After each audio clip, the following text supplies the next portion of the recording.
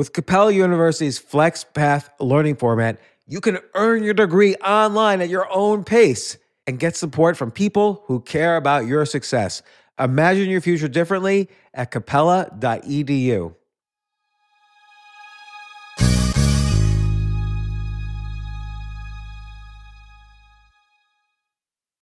People today can spend half their lives over 50. So it's good to be financially ready for what's important to you as you get older, like a family vacation. Or starting your dream business.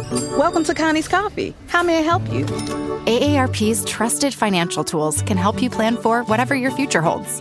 That's why the younger you are, the more you need AARP. Start planning today at aarp.org/moneytools. This isn't your average business podcast, and he's not your average host. This is the James Altucher Show. Today on the James Altucher Show. What is the real product of Instagram? And if you say photos, you're almost right, but not quite. Plus, I talk about some more of my favorite persuasion techniques. I talk about how to monetize and build a strong online community. Talk about Portlandia. Talk about warlord ski masks and the real reason that people hate each other. And also, most importantly, how to care less about what people think about you. Hope you enjoy. If you have any questions, topics, feedback for me, because I love all that stuff, text me at 203-590-8607. Thanks for listening.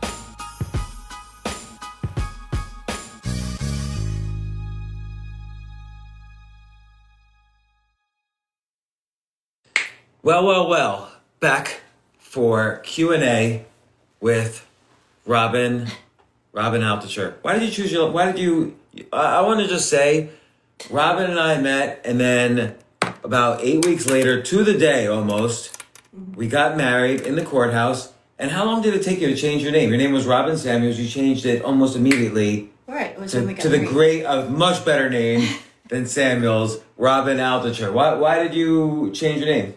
I mean, I appreciate it. I don't want to say I'm traditional or anything, but I viewed it as a compliment that you wanted to change your name to mine in a kind of weird traditional way. Yeah, I guess I'm traditional. We're in our 50s. We have to be traditional. I'm curious, what do you think, like, millennials are doing who are getting married now? Do you think women are changing their names? I sort of feel like it doesn't make sense for young people. I kind of feel like they're not getting married. like our daughters, would they change their names? I don't think they would. Because they've all seen their parents get remarried and have to change their names again. Right. All 5 of them. Who knows? I don't know. 6 marriages between us. We one time, a friend of mine was asking me for relationship advice, and another friend said, "Why are you asking him for relationship advice? Look, he's been married, he's been in all these relationships. That should make me qualified to give relationship advice. I've learned from every relationship that hasn't worked out, and I haven't done anything bad. I haven't been reluctant about commitment or things like that. I've had good relationships. It's just for lots of different reasons things don't work out. Right. So, and you learn from the good and the bad. You learn from everything. You know, the times when you don't learn, the times when I have not learned is usually when it's the longest to get over something. So when I didn't learn about my financial mistakes, it's almost like a mindset thing. Like it's the fixed versus growth mindset when it comes to failure, even on big things like marriage or relationships or money. Like if I lost money and I assumed, well, I had money because it was a bolt of lightning, like a lottery, and now I lost it, then I'm not going to get out of the depression. But if I think to myself, oh, I had skills to make money once, now I'm going to learn from this, and I'll have even more skills, then that's, that's a growth mindset. And it's the same thing with marriage. Like the times when, or relationships, the times when I've ended up like on the floor crying, which actually has never really happened, would be the hardest. I remember one time a relationship ended. Well, anyway, that's another story. Another story completely. What have you learned from marriage, from prior? We've only been married like a year and a half, almost to the day. A year and 6 months and 19 days. Well, what I've learned in marriage is commitment and what's that? Protection. of what's that? No, I'm just kidding. Also, being protective of your spouse. I think that's really important.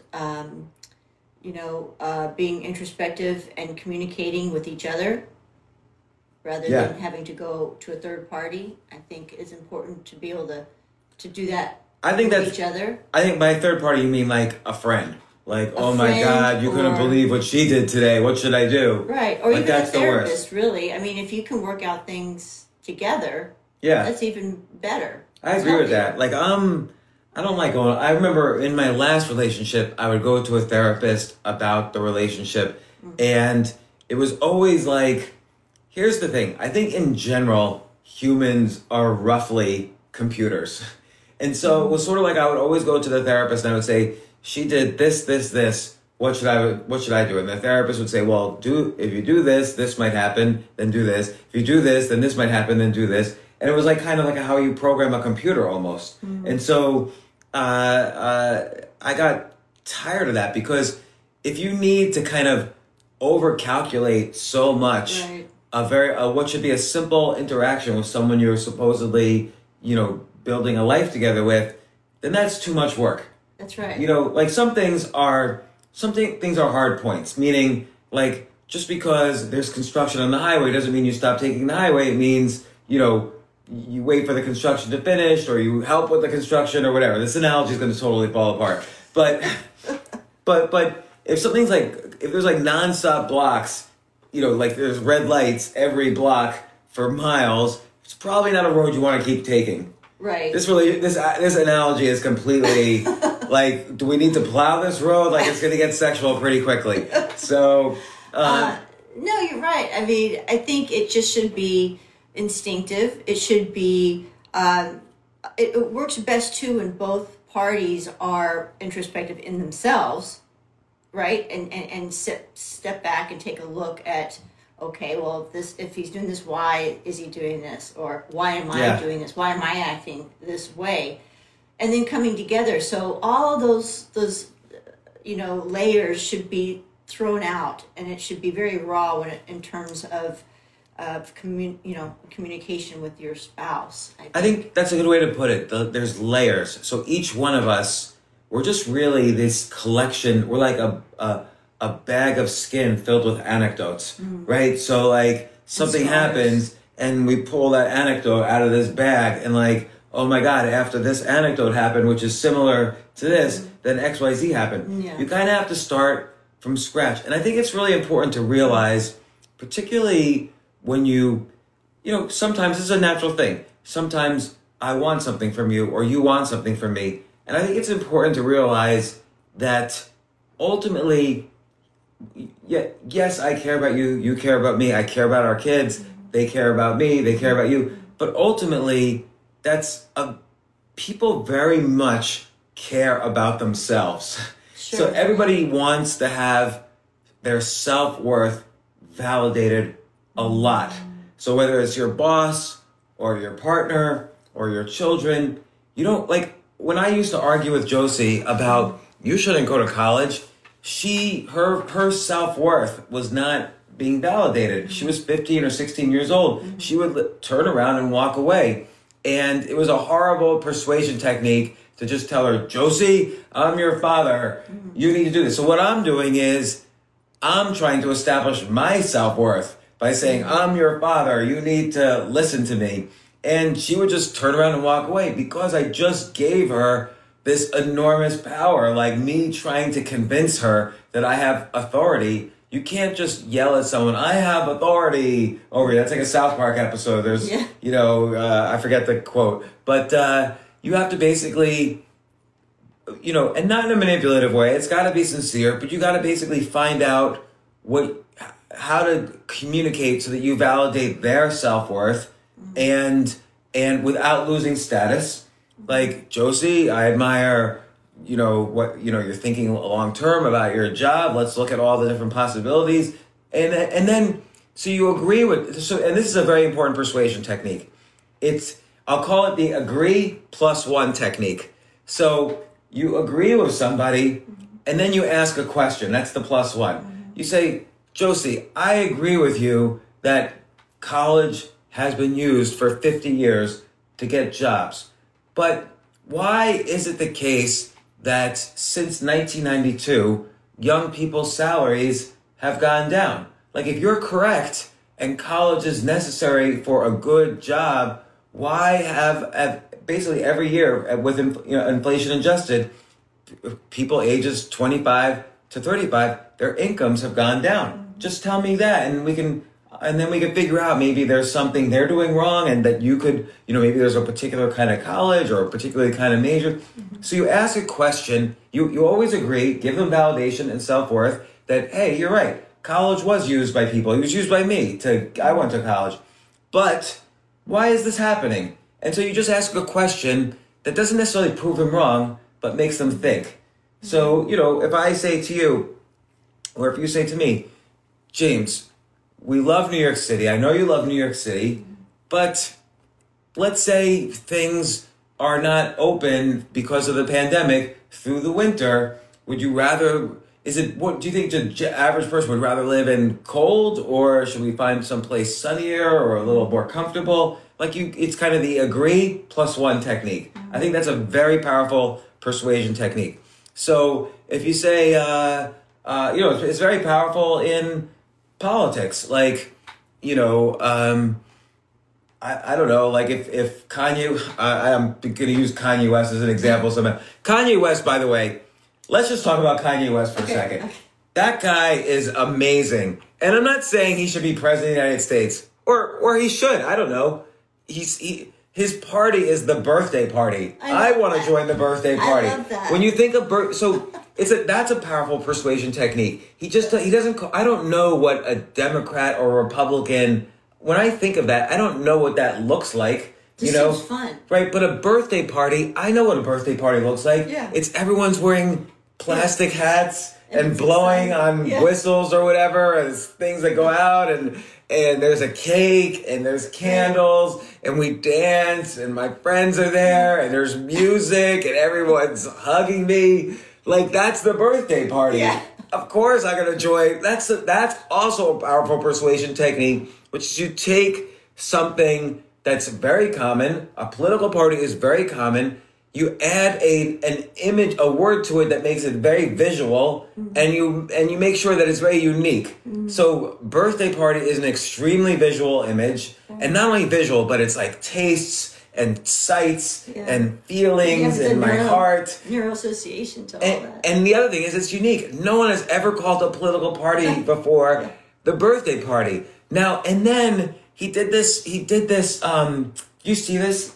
He did this rally last night, Kanye West, and several things happened in this rally. It's amazing how much news, even when Donald Trump, who's famous for creating news out of rallies, both good and bad, even Donald Trump doesn't generate this much news out of a rally. Kanye West goes to this rally, and first off, he says Harriet Tubman didn't free the slaves. And you even see in the video, people are videotaping him, and I watched one of the videos, and the woman was like, that's it, I'm out of here. And they left. He said Harriet Tubman didn't free the slaves. So, and then you think to yourself, is Kanye crazy? Why did he say that? Harriet Tubman, of course, is famous for building what's called the Underground Railroad. Slaves would escape and get to where she was on the border between the North and the South. And she would sneak them out of the South into the North, where they would begin lives as free people. Well, here's the interesting thing. Everyone is criticizing Kanye West, but Harriet Tubman would not criticize him because he was right. If you look at the history, just look up Harriet Tubman on Wikipedia. It doesn't take a lot of work. The slaves had already freed themselves. They were escaped slaves. So she didn't arrange for their escapes. She arranged for them to get over the border. She helped them get more free. And then she did, in fact, make sure they got safe and they were hooked up with jobs in the North, which is exactly what Kanye West said. He just said it in this provocative way, so everyone's yelling at him. But what did he do? He got in the news with it. If he just said Harriet Tubman was his hero, that would not have made the news. Instead, he said Harriet Tubman did not free the slaves. He's factually correct. Now, we don't learn it that way in school because school teaches us to be functional idiots, but Kanye West was smart. And then what did he do? he started crying about how he tried to convince Kim to have an abortion of North Kardashian, I guess. And he starts crying, and it's all over Twitter last night. Like, Kim, come get your man. He's just gone crazy. And then everyone's talking about mental illness and bipolar. Maybe he is mentally ill, maybe he isn't. Certainly half of the U.S. presidents have been mentally ill, like at least some kind of narcissistic disorders or whatever. But he wasn't mentally ill. He got in the news again. You see a video of Kanye West, one of the greatest entertainers in the world, crying like, I almost killed him. I almost killed her. Or whether it was a son or daughter, I forget. And he got in the news with it. And is he pro-choice or is he pro-life? We have no idea. He didn't give a political statement, but he got sympathy from both sides. And yes, he stated he doesn't want to fund Planned Parenthood. Planned Parenthood is not the go-to place for most abortions anyway. Back in the 70s, it might have been, when it was much more expensive. By the way, check out my podcast from almost a year ago with Caroline Hirsch from Caroline's. She was also the producer of a movie about this group of young girls who figured out how to perform abortions in 1970, and they did thousands of abortions. They weren't doctors. They were like college students. They did thousands of abortions. They chose themselves to be doctors, by the way. They didn't have an MD or anything. They did thousands of abortions without one injury, fatality, anything. And they really were heroes. To be a hero, you have to go on the other side of people who say you can't do it. I'm sure all these girls were told, you can't do abortions. You're not a doctor. You can't do it. It's against the law. And they really were heroes for what they were doing. And they did save lives, because many women were getting these back alley abortions, were dying. They had a friend who had died. And anyway, Caroline Hirsch produced the movie. Yeah. It did nothing. I remember she came on my podcast, and I wanted to talk to her about comedy, and she was like, come on, get going. And she just wanted to talk about the movie. But I've since performed for an entire 5 shows at Caroline's. I had the funnest time of my life. It's a great comedy club in New York City. I've also helped the GoFundMe for the employees there who were laid off. Go to Caroline's when next time it's open, which is never, because New York City is a disaster area. I don't know if there are any more shootings, though, there. But I don't either. But you know where there was a shooting was this was in New Jersey. I forgot the town of New Jersey. The judge who was just assigned to Jeffrey Epstein's case. So Jeffrey Epstein has a lot of cases going on. So that guy not only was a pedophile, but he was laundering money through Deutsche Bank. And so Deutsche Bank is in trouble because they didn't really Here's the thing, what people don't realize. People look at the protesters and say, oh, these are anarchists. Get rid of these anarchists. Let me tell you who the real anarchists are. The more money you have, the more anarchy you can do. You're an anarchist. The more money you have, the more you're an anarchist. A great example, someone was on my podcast last week, and in the middle of the podcast, I saw this guy walk by, and I realized it was Dan Bilzerian. If you look up Dan Bilzerian on Instagram, he's got 32 million Instagram followers. He has all these pictures of himself with girls with bikinis all lying around. And I'm like, and then, so he sits down and I'm talking to the two of them. I'm like, where are you guys? And they say, Croatia.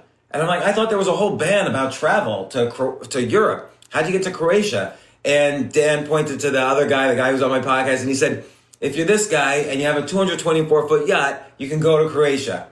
And so billionaires or millionaires or whatever are the anarchists. And I forgot what my initial point was with that. And so Epstein, the bank wasn't keeping track of all his money, so they're in trouble. So a judge was assigned the case. And what's really important is, they always say, if you want to know what the crime is, track the criminal or track the money. And so obviously, this judge who was assigned to the case just 4 days ago, if she was assigned to the case, if she really tracked down where the money was coming from, where the money was going, was the money coming from an intelligence agency? Was it going out to this charity run by this guy or this secret company run by this guy? She would have found out a lot of things that we don't know yet about Jeffrey Epstein. And the people that paid him money. And the people that paid him, and the people that he paid, and the people that he was extorting maybe. Right. Who knows? Who knows? Would we see Alan Dershowitz? Would we see Bill Clinton, Donald Trump? Who knows who would we see? It goes all the way back to the 90s. And so 4 days after being assigned to this case, a man shows up at her door dressed in a FedEx outfit. The door opens. FedEx truck, right? So it's totally a planned operation. Her husband opens the door. The guy shoots her husband 6 times, kills her 20-year-old son. She heard the noise. She was hiding in the basement, fortunately, but it was sad. It's terrifying. It's sad that her son died, 20-year-old son. And then the guy left. He didn't go in the house. The guy left. Clearly, this wasn't like a random thing. No. So, and then, a couple people posted this. One friend of mine, check out Tim Dillon's account. Tim Dillon tweeted about this. And then people were like angry, like, come on, man, her 20-year-old son just died. Why are you tweeting about this? Or, come on, Jeffrey Epstein was just a random... She has many cases. Jeffrey Epstein was a random case. Really? Like, Jeffrey Epstein was on a suicide watch in a federal prison and still managed to commit suicide. Yeah. I'm not saying he didn't commit suicide, by the way. I always believe the simplest explanation. But that's a high-profile case. And Ghislaine Maxwell just got arrested, so this is high-profile. So this judge... was in a very high-profile case where here's the sorts of names that we mentioned: Trump, Clinton, every famous actor, professor, whatever in the world, the Mossad, the CIA, the MI6, Prince Andrew. Yeah, so clearly this case is a little bit more important than the average case. It almost makes me think, like, who are these people who are trying to say Jeffrey Epstein's not involved in this? And his girlfriend was a double agent. I mean, she was a informer for MI6. She was everything for the Mossad. Like, her dad was involved in, her dad was a billionaire, a publishing empire billionaire, and was very much involved in the establishment of and the ongoing growth of Israel. Not that I'm not saying anything about that, but her family was heavily involved in geopolitical activities for many decades. And then for her to be just caught in New Hampshire, like, oh, I was just hanging. Why didn't you guys call me? I've been here in New Hampshire all the time skiing. What's wrong with you guys? Like, she just happens to be found in the most obvious place in the world. Mm-hmm. Like, she couldn't hide any further. But again, it's the whole point.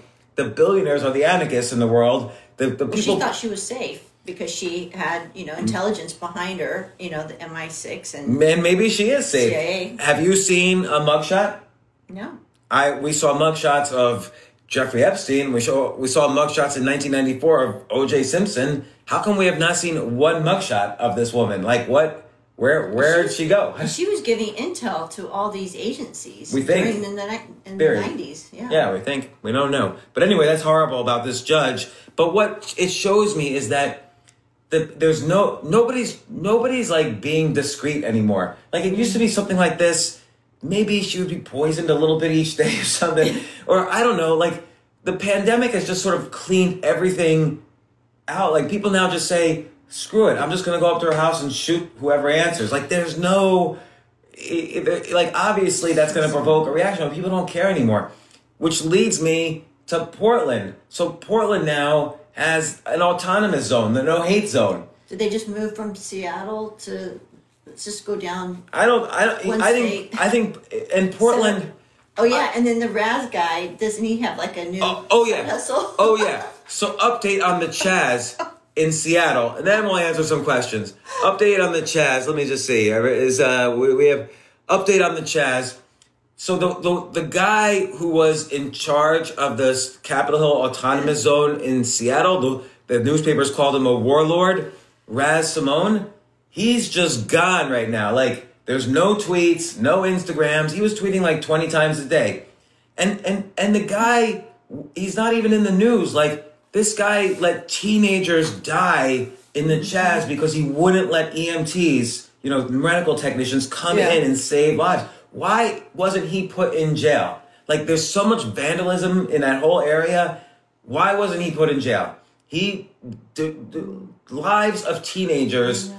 Black teenagers, by the way, are on his head, and he's not in jail. No one's looking for him. No one cares. So I go, he has a website, he has a link on Twitter. No tweets, just a link to store.razsimone.com.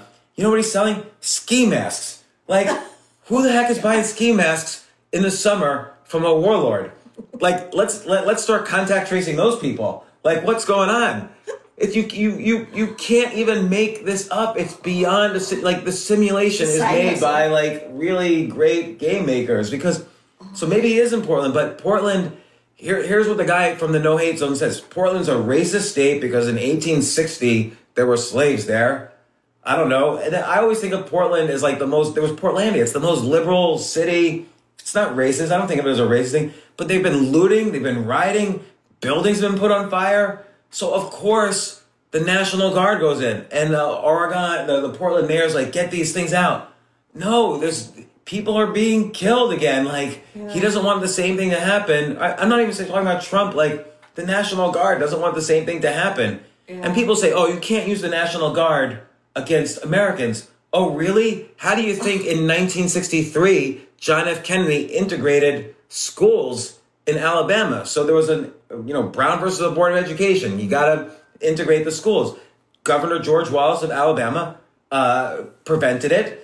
He would stand right in front. It would be a picture of him and a little girl who was African American who wanted to go to school. Yeah. The governor wouldn't let her in. He was like forcibly not letting his little girl in.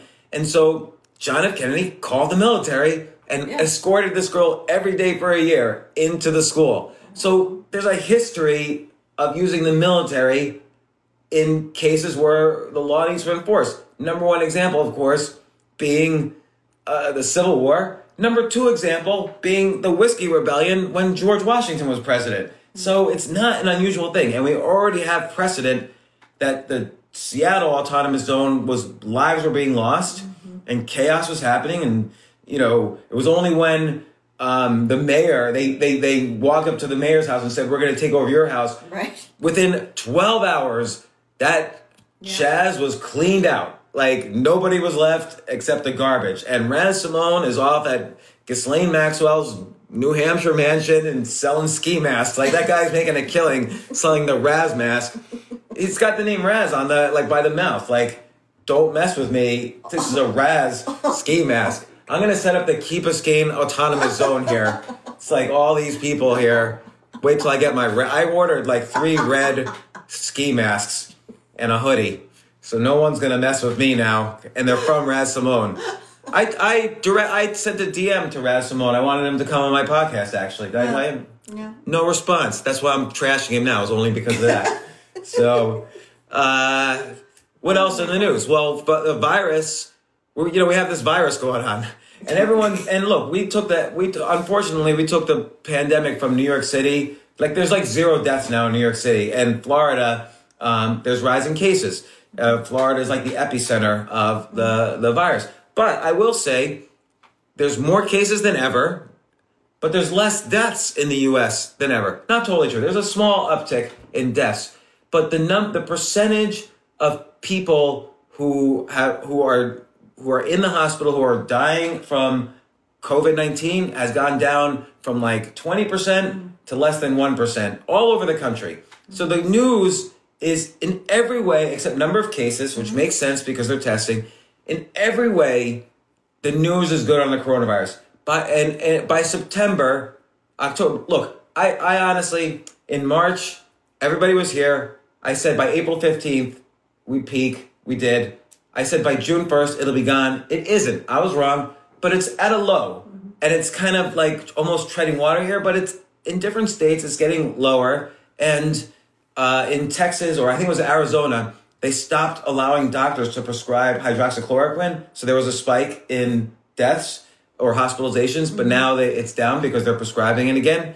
And, but of course, there's no double-blind study, so nobody will pay attention. You're not going to do a double-blind study in the middle of a pandemic. Like, you guys who are sick, we're not going to give you medicine. We're going to give you a placebo. You guys, we're going to give you the real. No one. It's unethical for doctors to do a double-blind study in the middle of a pandemic. That's why they're not doing that. And so everyone's saying there's not real science here. Yes, there is. But anyway, that's another story. Well, there is a good, news about the vaccine from Oxford. So, yeah. What's the news? Well, they found out that what they're using is giving antibodies and protecting. It's creating antibodies in individuals. The vaccine that they.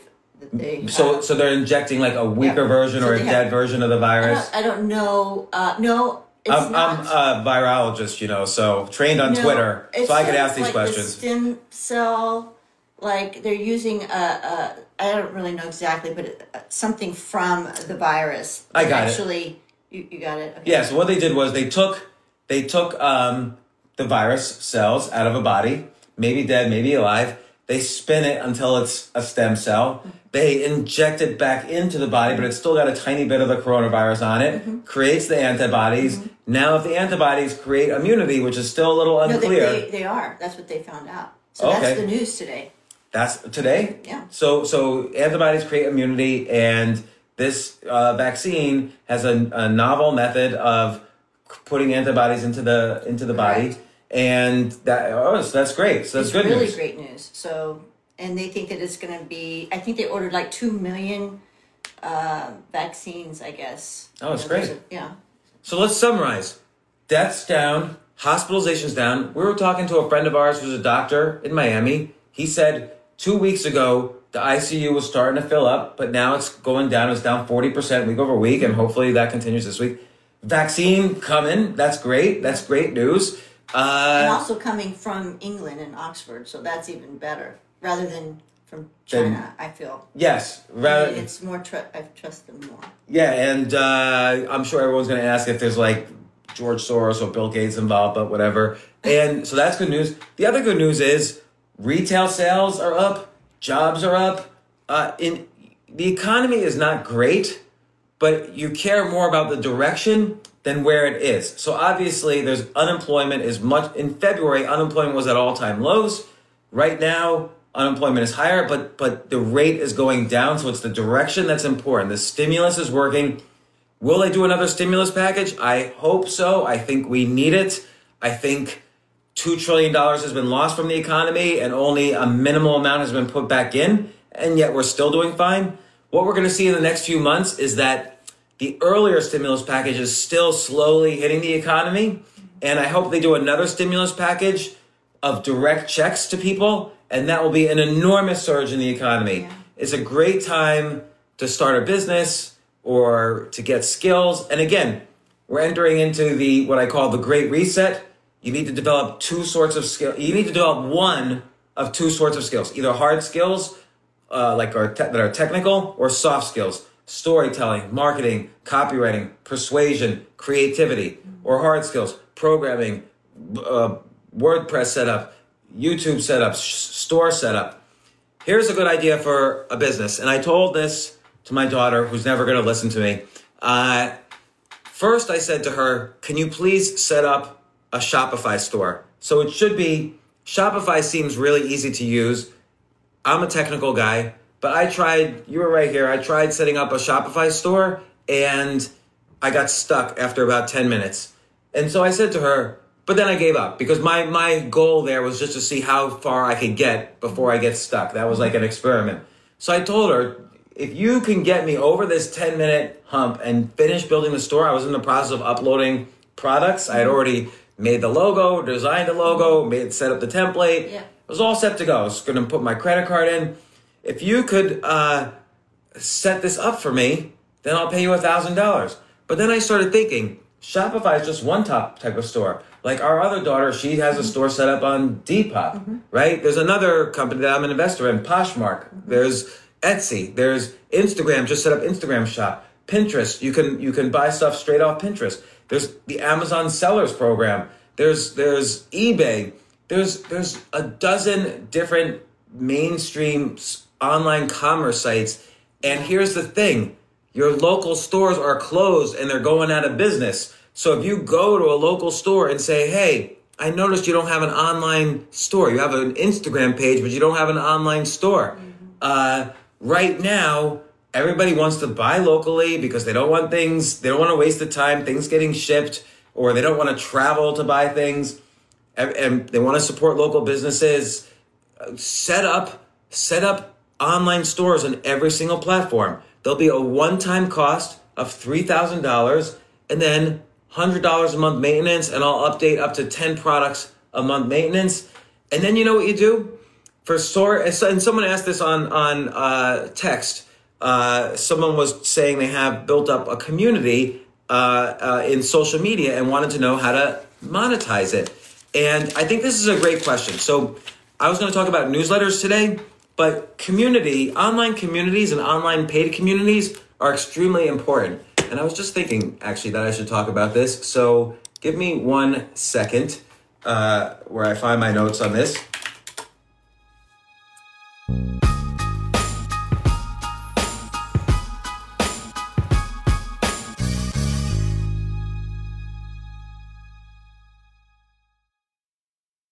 Yes, it's totally true.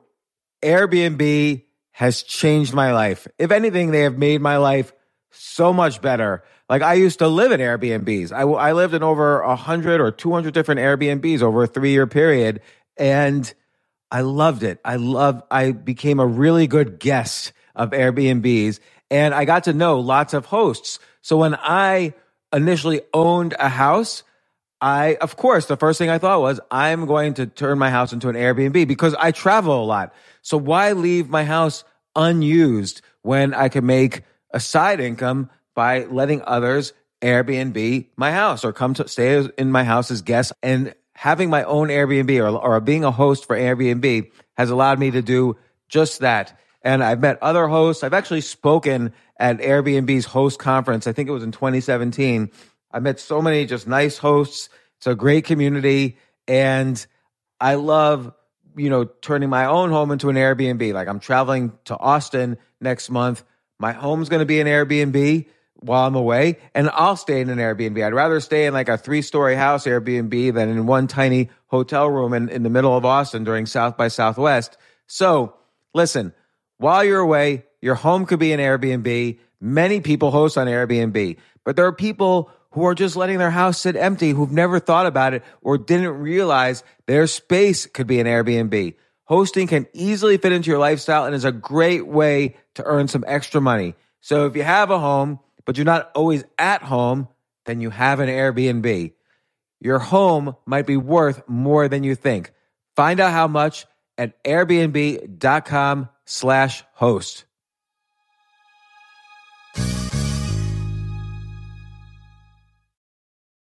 Daylight savings time is starting up again. Okay, podcast is over. That's all you needed to know. But why do we have daylight savings time? Answer: to give us more daylight from March through November. By setting your clocks forward, it may feel like there are more hours in the day when we initially start daylight savings. But if you're hiring, it doesn't necessarily help you find qualified candidates for your roles any sooner. There's only one way to do that: ZipRecruiter. And right now you can try it for free at ZipRecruiter.com/James. ZipRecruiter works around the clock to find qualified candidates for you. Once you post your job on ZipRecruiter, they send it to 100+ job sites so you reach more of the right people. This is such a brilliant idea for a business, and ZipRecruiter did it. So ZipRecruiter's smart technology also quickly scans thousands of resumes to identify people whose skills and experience match your job. I've used ZipRecruiter, particularly as a potential employee, and I still, to this day, get messages every day. James Altucher, would you like to apply to be VP of Entertainment at NBC or whatever? So there's just nonstop emails. Like, I got 5 or 6 emails today because a year ago I signed up for ZipRecruiter. So spring forward with a new hiring partner, ZipRecruiter, and find top talent sooner. See why 4 out of 5 employers who post on ZipRecruiter get a quality candidate within the first day. Just go to this exclusive web address to try ZipRecruiter for free. ZipRecruiter.com/James. Once again, that's ZipRecruiter.com/James. ZipRecruiter, the smartest way to hire.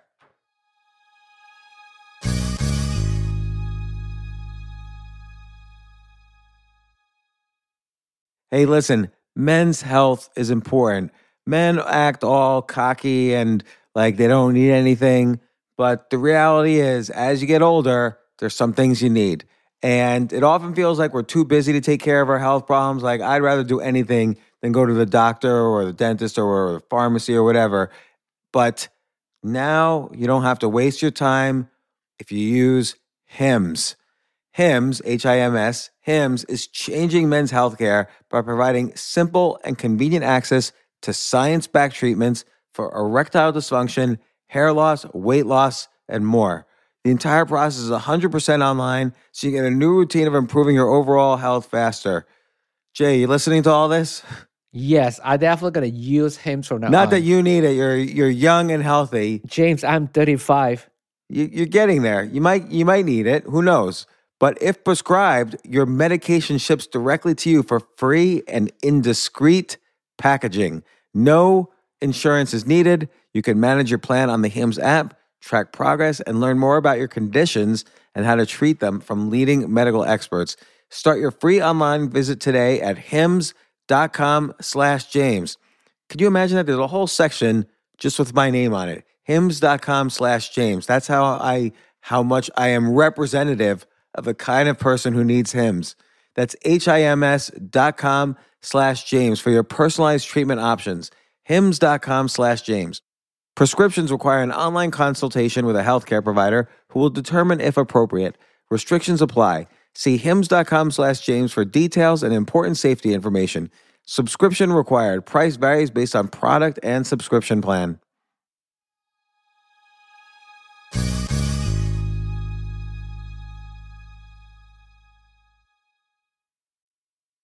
Online communities are a great way to make money, and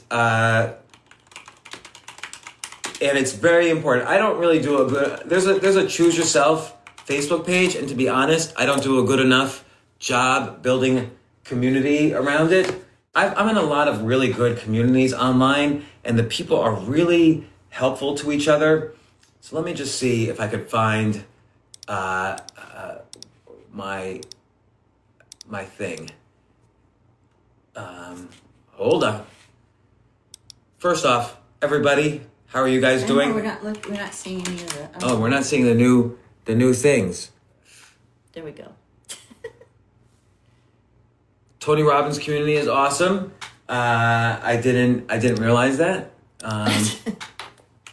But I would believe it because I think Tony Robbins does a good job of connecting to people. And I've never been to one of his events, but oh yes, this is on trends.co, and they're talking about how Harley Davidson built its community. So here's the key. So there's a couple good communities that I pay to join. So Podcasters Paradise, I pay around $1,000 to join that. Actually, I got in for free, but the subscription to join that community is about $1,000. And I'm in a couple other communities that are free that I don't pay, but they're very good. And then I'm in another one that I just joined, Metal International. It's like a networking group, and I spoke at one of their conferences, and I saw that I knew everybody in there. So, but I paid for that. That was like $1,000.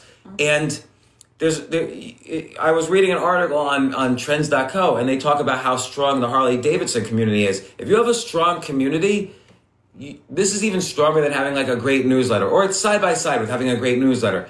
Like, I do an online course about self-publishing, or I did a few years ago, and we created a community, the Choose Yourself Publishing community. And it's been pretty strong, but still not great. But people exchange ideas on books they want to write, and they write the books and they share them. It's good. But so if you create a good community, you can charge for it, or you can link people to higher end products like newsletter and courses and so on. So the first thing is, so this is a summary of like the Harley Davidson one.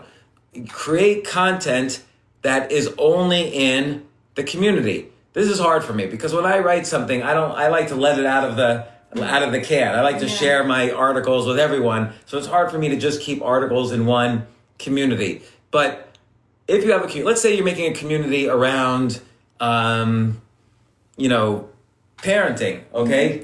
Right? And let's say it was your community. You would write articles, 10 things you can do with your kids if they're not going back to school in September. And so you keep that article in valuable content in the community, and then there's higher engagement then when they know it's only in the community, and people ask questions and people help each other out. Well, I'm using this resource, or I'm using this resource. So keep content, make great valuable content in the community. connection. And this is every community I'm in, like IDW, Metal International, Podcasters Paradise, even the Trends community.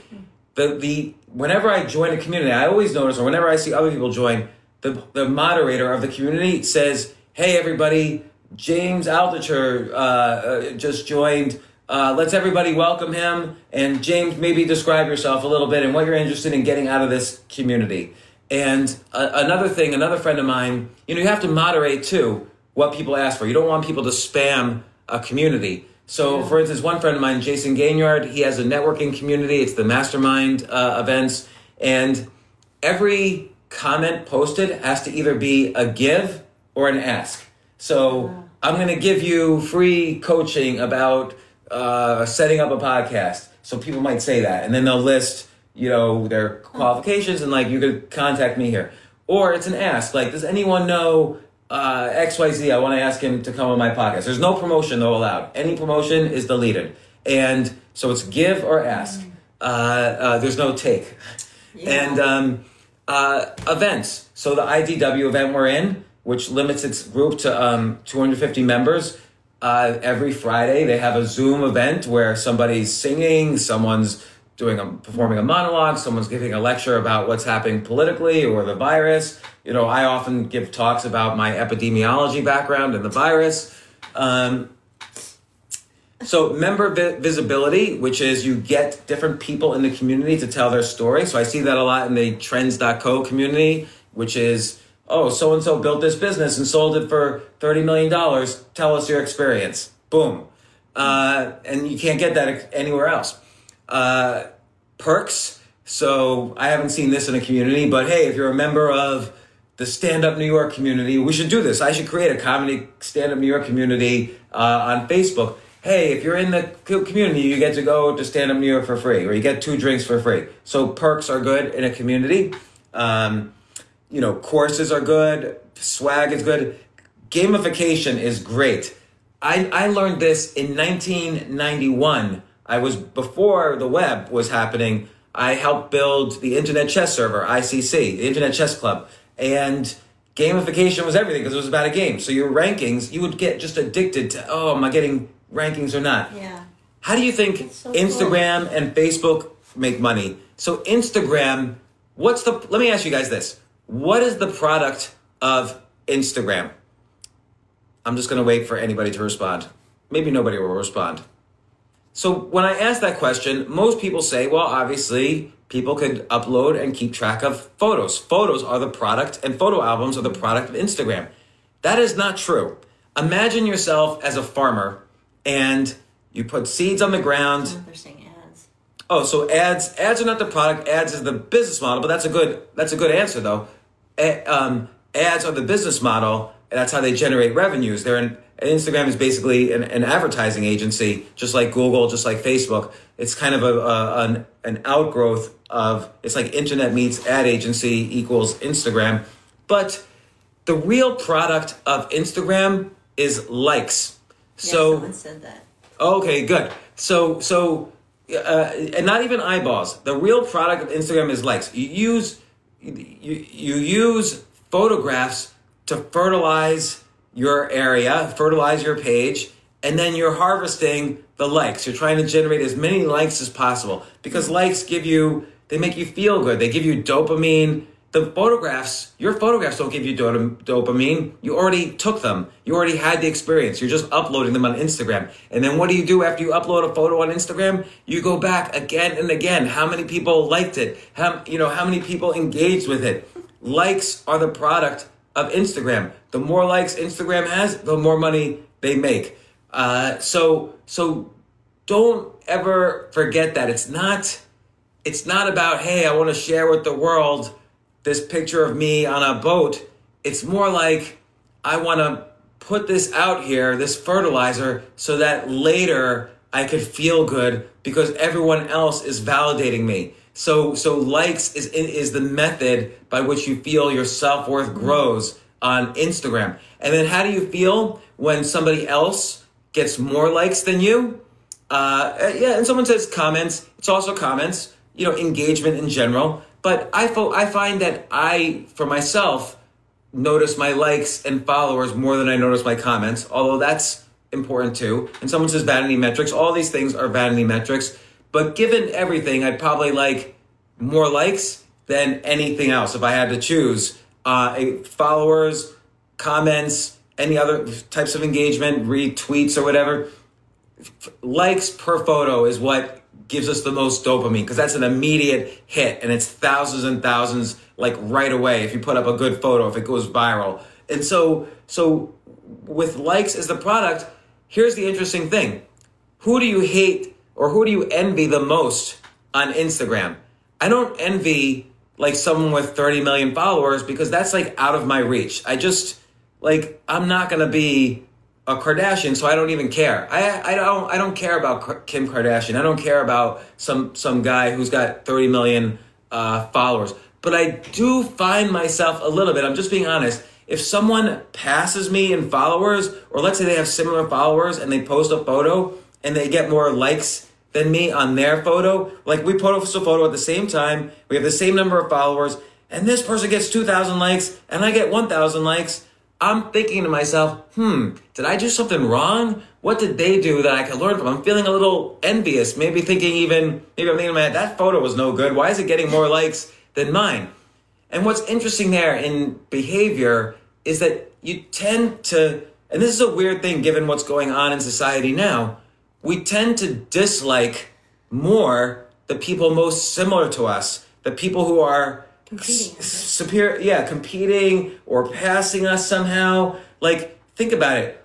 I have many more problems with, my family than I do with my neighbors, for instance, right? I'm not competing with, someone living in the across town, right. But like somehow your family, which you're similar genetically, you're similar in background, somehow you have more problems with family than you have with people who are completely different from you. Maybe competing for also like attention from your parents or something like that too. And so I think this is why people are not happy the more time they spend on social media. It's because suddenly social media flattens the hierarchy. Like everybody now, even whether you're Donald Trump or Kim Kardashian or you or me, everybody now does the same thing on Instagram or Twitter. We post a photo, we make a little caption, and we sit back and we wait for likes and comments and followers. We all do the same thing. The hierarchy has been flattened. And so now it's made us all, like, I'm not the president. I don't know the president. He's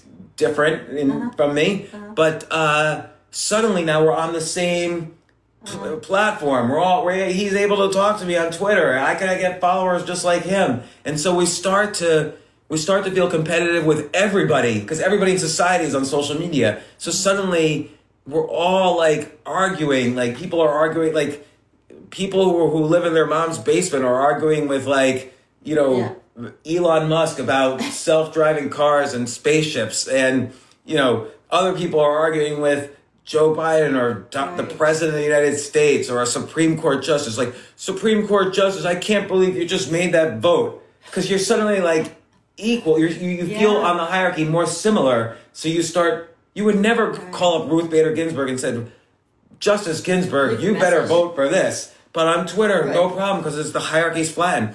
That's why hierarchies... Plus, there's a lot of anonymous people. Yeah, all the anonymous people hide their real identity. Which is such a cowardice. Yeah, like Balls 656 will say, "You're a scumbag, James." I know. And it's like, who are you calling a scumbag? What? How come? Why? By the way, once you defend yourself, you give the other person status, and they got exactly what they wanted from you. So do not defend yourself on social media. Instead, try the agree plus one technique I described earlier. Agree with them. I'm probably could improve myself a little bit, but let me ask you, like, what is the best thing you've done in your life? I don't know, but how about not responding at all? Ignoring. You don't have time. You know what the best technique is when I'm playing online poker? The absolute most powerful technique, and it works on social media too. I simply put my headphones on and listen to someone else. So, it's my turn again. No good hand, fold, back to listening to a podcast. Oh, it's my turn again. No good hand, fold, back to listening. If you pay attention, you get bored and you feel like you have to do so. Oh, I better play that. I'm kind of bored, or I better respond. I'm just looking at Twitter for a reason. I have to respond to everybody. But if you always have to diversify the things that are actually important and pay attention to them, and instead of being focused on the thing you're trying to ignore or to get better. Yeah. But this is the thing about getting better at something. If you try to get better at comedy, or you try to move up at your office. By the way, when you're at your office, let's say you're a junior, whatever, you don't get angry at the CEO if you don't get a promotion. You get angry at your coworkers because they got one, or they might get one, or they're going to laugh at me behind my back if I don't get one. So you're always competing against people, and you're envious, or you're not liking them, or you're arguing with them, or you're resenting them, or you're thinking in your head, well, I'm going to get promoted before this guy. I never say to myself, when I was at a corporate job, I never said to myself, well, if that guy could be CEO, I could be CEO, because he was 8 bosses above me. Like, I wouldn't think to myself, like, oh, I'm just going to jump right to be CEO of HBO because I deserve it. Yeah. But I would say if someone got promoted, I'm like, I'm due also for a promotion. Where is it? Like, that guy's not better than me. That's how they say climbing the corporate ladder. You're just climbing. Right. And the thing is, you're climbing it not by standing on the heads of the people way above you or way below you. You're just standing on the heads of the people right at your level, and you have to stand on those heads. Competition and anger is among people most similar to you. If I set up an e-commerce store, right? Let's say I want to set up a store just selling little books that I write. Okay, I'm not competing with Amazon. I don't care about Amazon, but I am thinking, like, why did that Etsy store get more traffic than my Etsy store? You know, that's when you start feeling resentful. And there's good sides. You could learn from that also. But it's always good to keep in mind, try to stay out of the hierarchy. Try to avoid being on autopilot, where you just like boom, boom, boom, up the hierarchy. First I'm a junior programmer, then a senior programmer, then a manager, then a project manager, then a director, and then a VP. Stay off the hierarchy as much as you can. Or even if you're on a hierarchy, you're at the tennis club and you're moving up the ladder in tennis, try to figure out ways to stay off the hierarchy. Try to always have that playful sense of wonder, like, how can I learn? And the big thing is having self-recognition that you just put yourself on the hierarchy, having self-recognition that the people you're going to resent are the people that are at your level. So being aware of that helps you to resent them less. Good. So it's a good lesson. Good lesson. Good. Good lesson. Good. Thank you, Mrs. Altucher, the teacher. But yeah, the point is community. And don't hate people at the same level as you. This is why, by the way, you know, I don't know how many of you have ever had a mentor. So throughout my career, I've had maybe 4 or 5 different real serious mentors, like people I looked up to that I respected, even loved, as like almost like a surrogate parent. And I almost felt like I was like a surrogate son to them. 100% of the time, they ended up hating me. Because at some point you're moving up and they're slowing down because they're getting a little older. So suddenly you're starting to be a little bit more similar. The trend is that you're getting more similar. People only fight people similar. Like, now there's exceptions, of course. You know, you don't like the chairman of China, but it's not like you're going to call him up and say, I hate you. Like, you could do it because you're both on Twitter, maybe. You go on what's it? I even have an account of Weibo. Is Weibo still used by Chinese people? I'm on Weibo. I have Kai-Fu Lee Weiboed me out there, and I got like a few thousand followers. Oh, wow. I got to get, Jay, why aren't we translating my Weibo into my Twitter into Weibo tweets? Get working on that. Are Malaysians part Chinese? Did you come from China? They are. It's like the Chinese went up to Malaysia? There you go. Did Genghis Khan like unify them all? No, I don't think so. We only learn this in history 6,000 times, but history is useless. So, some questions I'm going to answer because we only have a few minutes left. Here's a question for you. All my life, I've struggled with caring too much about what others think. How can I go about caring less about what others think? So I've just described a technique, which is recognize you only really care about what others think when you're kind of in the same class as them, the same status on the hierarchy. So remove yourself from the hierarchy. No matter what you do, always differentiate yourself. Always say, how can I avoid competition, which takes up too much of my resources and my brain, to be different. If I'm different from everyone else, I don't have to focus on what they're doing. I can just focus on what I'm doing. Of course, there's the cliche, no one's thinking about you as much as you are, but who knows? Maybe it's true. You know what? Everyone, you know, when you ever go to a party and you don't want to dance because you're thinking, oh, everyone's looking at you. You like to dance at a party though, but I'll think it. And you know what? Here's the truth. I look at other people dancing and I'm thinking to myself, that guy's an idiot.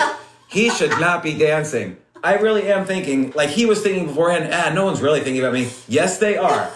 I am looking at you right now. I am staring at the way you're moving. You've got the white man rhythm, whatever that is. I'm being racist against white people. It's okay, I'm Jewish, so not entirely white. But, and you're allowed to be racist against white people now, apparently.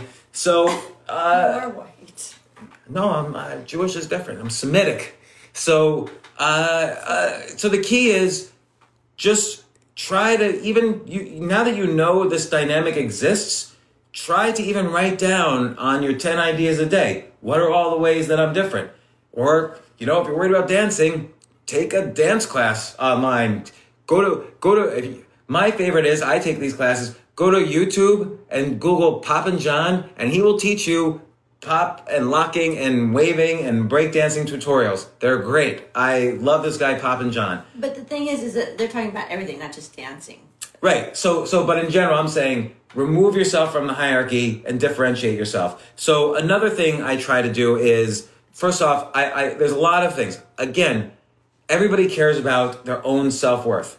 Even if they care about you, it's like 5% you, 95% their own self-worth. Best case. So if you're always thinking to yourself, okay, maybe this person's watching me, maybe I'm worried what they think about me, but what they really worry about is they might not like me because they want to join the group of all the people laughing at me or I see this on Twitter all the time. Yeah. People say crappy things about me because then they join the group of people, like they think their other Twitter followers will laugh with them or whatever. It's only about their self-worth. So if you reward people, not for bad behavior, but if you just always think about the people who you're worried about and make sure you don't pander to them. You don't say, oh man, you're so great. You do a little research, find like, hey, I hear, you use the Benjamin Franklin technique. I hear you like Ernest Hemingway. Do you happen to have a copy of Farewell to Arms? I'd love to borrow it. Now you've validated their self-worth a little bit and you're asking them a favor. So the Ben Franklin bias is if they do the favor for you, they become the sort of person who does favors for you. So they become more inclined to like you. So there's just be aware that they're worried. The reason anyone thinks about you is they're thinking about their own self-worth first. So always acknowledge that. Again, you don't pander, you be sincere, but do the research so you could communicate to them and so on. It's about confidence in yourself, right? So it's good just to humanize people. Like if you're worried about somebody, not liking you, or you're just self-conscious around them, you really need to stop and think, what is it about them that really makes you nervous, or why do you care? And then you need to really think about it. And are they acting a certain way? Well, if you understand why people act a certain way, like if they're rude or if they're just loud or whatever, there's always a reason why they're acting that way. So when you really understand how people work, right, it really does help you humanize people. And so then you're not nervous as much because they're just like you. Yeah. Does that make sense? I always... Without really, thinking about, how to do things. It's just like you really, like bullies. I told my kids, the reason why they're bullies is that they are insecure. Or if someone is rude and says something on my Facebook or whatever, I know that person is not a happy person inside. So I kind of feel sorry for them. You know what I mean? If they say something.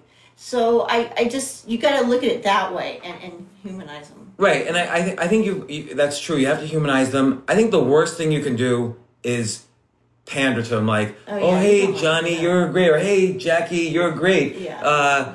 Then the second worst thing you can do is try to validate yourself, like try to brag, like, hey guys, guess what I did this weekend? I won the the miniature golf competition in my yacht club or whatever. Like the worst thing you can do is try to brag or pander.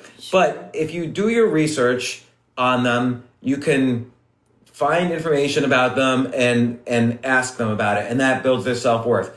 The other thing that's good is to completely ignore them, is to put on the headphones and just ignore them, because nobody likes being ignored, because again, their self-worth is affected. Yeah. So they'll try to validate themselves for you. So, or you can do what's called qualifying them, like, confronting someone and saying, what are your qualifications? Hey, I want to, get to know you, but what are your qualifications for being here? Like if you're in the workforce, or, let's say you're at a bar meeting a woman or a guy or whatever, and they say, oh, I'm a lawyer for Jeffrey Epstein. You can say, well, what makes you qualified to be a lawyer for a pedophile? How are you going to get him off? Like, so to speak. You think that's pun intended? A friend? So that's not a very good thing to say, to make friends with the lawyer. But I know what you mean. True. I was making an extreme example. Make them qualify themselves for you. Don't try to qualify yourselves for them, because that's the status direction. But it's basically if you just sit back and just... Probably the best thing in that case is to ignore them. You're Jeffrey Epstein's lawyer? Forget it. See you later. I'm going to meet my husband anyway, James, because he's home wondering where the hell I am, and I'm hanging out with a pedophile's lawyer. So we got 1 minute left. I had more questions to answer, so we'll be back tomorrow. I think we're going to be doing these probably 3 times a week. And then Friday, I was going to describe more completely about newsletters, and I'll go over community a little bit more tomorrow and how to monetize communities. I think what I'm going to do is every Friday on my podcast, I'm going to release a podcast called Side Hustle Fridays. And the very first one is going to be about newsletters. So I don't know yet if it's going to be this Friday I'm going to release it or next Friday. But thank you all for coming here, trying to build a community for these Q&A podcasts. These Instagram shows I'll put on my feed, but then also Jay's going to put on the podcast. And I'm interviewing Andrew Yang in 2 days. I'm very excited about that. So if you have any questions for me for Andrew Yang, let me know. And see you guys later. You can start your day off right when you find a professional on Angie to get your plumbing right first. Connect with skilled professionals to get all your home projects done well. Visit Angie.com. You can do this when you Angie that.